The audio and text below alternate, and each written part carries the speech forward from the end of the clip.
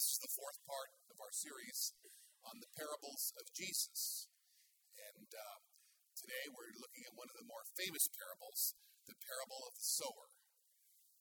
From Matthew 13, verse 1. That same day Jesus went out of the house and sat beside the sea. And great crowds gathered around him, so that he got into a boat and sat there. And the whole crowd stood on the beach.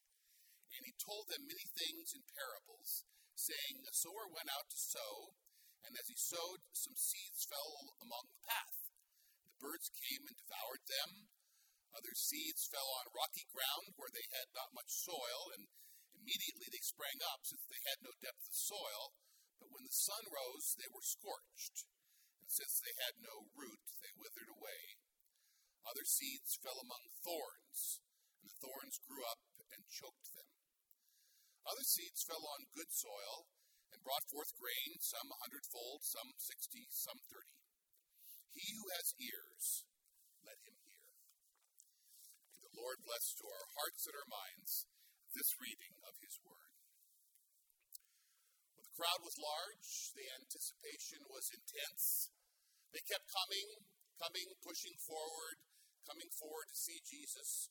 Finally, they have him backed up to the shore of the lake of Galilee. So he jumps into a boat and pushes off from shore and preaches to this great crowd of people from the boat, gently rocking. He teaches them in parables. Parables are little tiny stories that are fiction. They're made up to tell about what God is like. He told parables of the kingdom, of the nature of God. Jesus didn't use systematic theology. These parables were more like word pictures, like snapshots. He tried to describe this kingdom of God. He said it's like a mustard seed, the smallest of all seeds, but it grows to this big tree. The kingdom of God is like finding a treasure in a field. Buried treasure, and you sell everything you have and you buy the field so the treasure can be yours. It's like yeast working in a loaf of bread. You can't see it, but it's working. It's like a pearl of great price, a net full of fish. Barbara Brown Taylor has written beautifully about this parable. She says that parables both reveal and conceal the nature of God. There's something about them that reveal something, but they also are hidden and concealed in some way. Some people have surmised that Jesus taught in parables because he was always under the threat of being hauled away by the scribes and Pharisees and thrown into jail because they considered him a heretic.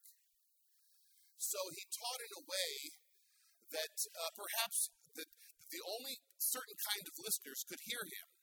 Those who listen with their hearts and not just with their minds. Years ago, I remember listening to NPR, All Things Considered show, and they talked about a new invention that had come out of England. This little black electronic box that had been invented that was called the Mosquito Tone Audio Projection Unit. And the Mosquito Tone Audio Projection Unit was something that was devised to emit a 17 kilohertz sound. Now, this frequency, this very, very high frequency, could only be heard by those that were 20 years or less. You know, as you get older, your hearing goes, and the first things to go are those high frequencies. So they developed this thing where it was a tone that young people could hear, but older people could not hear. So they would install these little boxes in places where they wanted to drive away teenagers. In front of a convenience store to keep teenagers from loitering around. They would put the little tone unit. They wouldn't bother adults, but it drove the teenagers nuts, so they would leave. But of course, technology always has unintended consequences, doesn't it? Some industrious teenager found a way to download the Mosquito Tone onto his cell phone to use as the ringtone.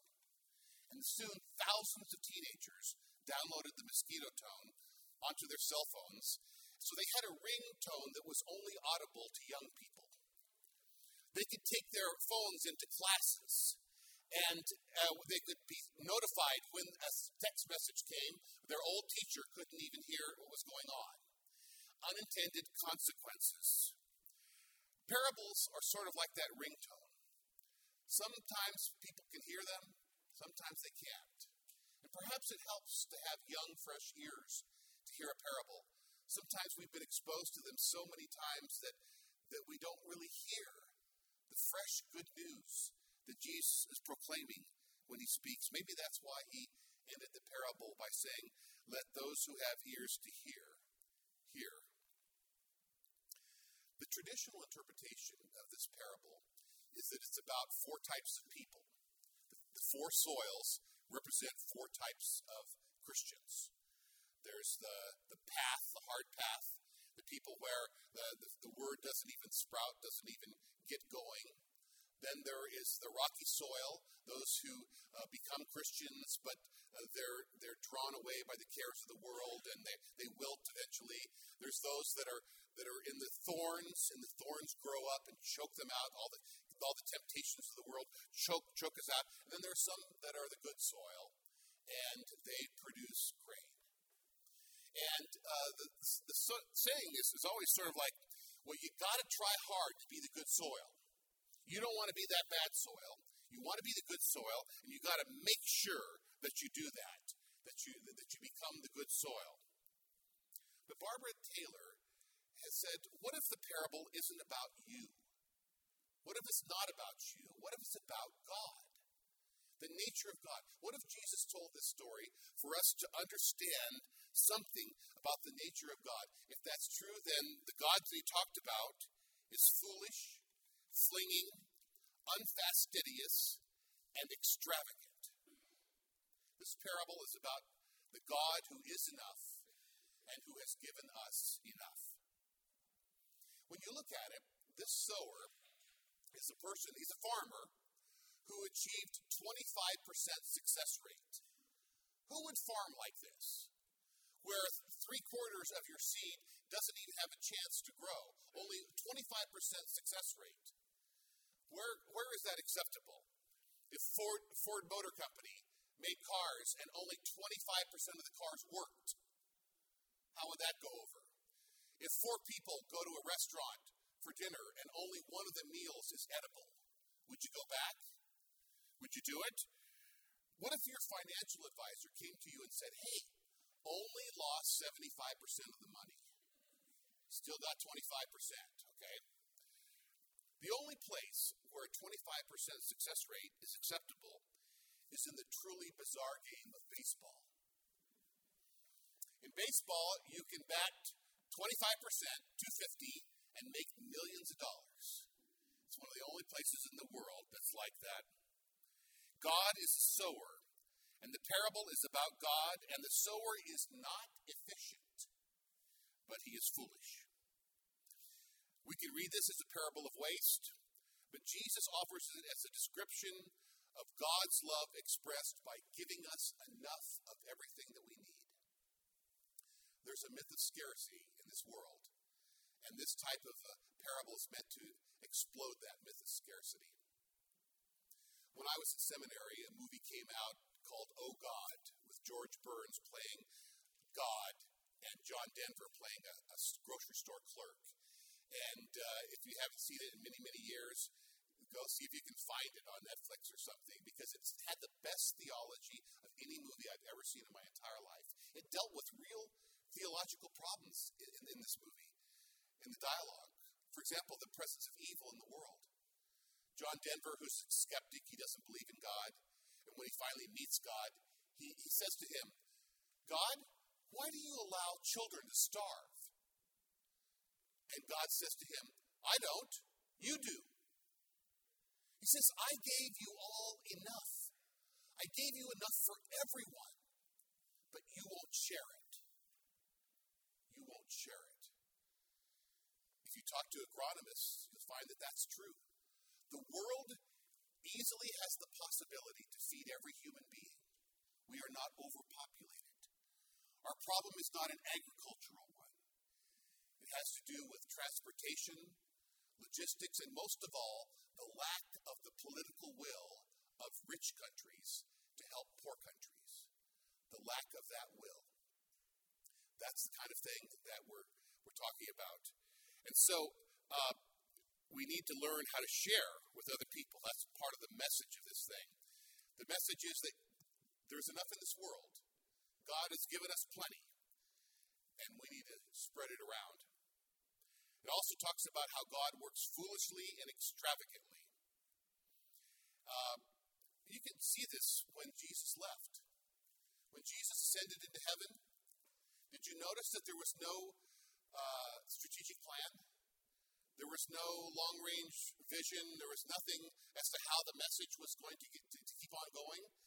If you say to him, Jesus, what's your exit plan? Well, he says, I taught 12 guys about God, and I told them to go out and tell everybody else. That's it. That was the plan. 12 guys, go out and spread the news. Do the stuff. And here, 2,000 years later, we have 32% of the world is Christian. It's the largest religion, but it's going down every year now. The fastest growing category of religion, the surveys show, is none. Every year, less and less people describe themselves as Christians, and more people describe themselves as having no religion at all. That's the state of things that Jesus left here. There's no list of likely prospects or any of those kind of things. God works foolishly. There's a story about when a man is ordained in the church in Scandinavia, and they lay the hands on him, and they do the prayer, and at the end of the service, when the hands are removed, the candidate is supposed to go out immediately into the street and start preaching the gospel to anyone that he sees. It's kind of crazy, right?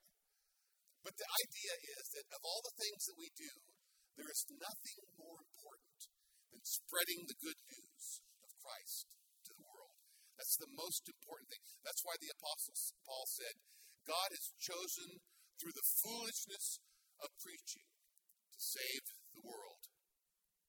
So God foolishly throws the word everywhere and gets unimpressive results, very unimpressive results, but it doesn't matter because it's hard to hear the gospel. Perhaps we are like the characters in an off-Broadway play where a man and his wife are in a room, the window is open, and through the window they can hear the sounds of the Salvation Army Band playing a hymn, playing a Jesus song.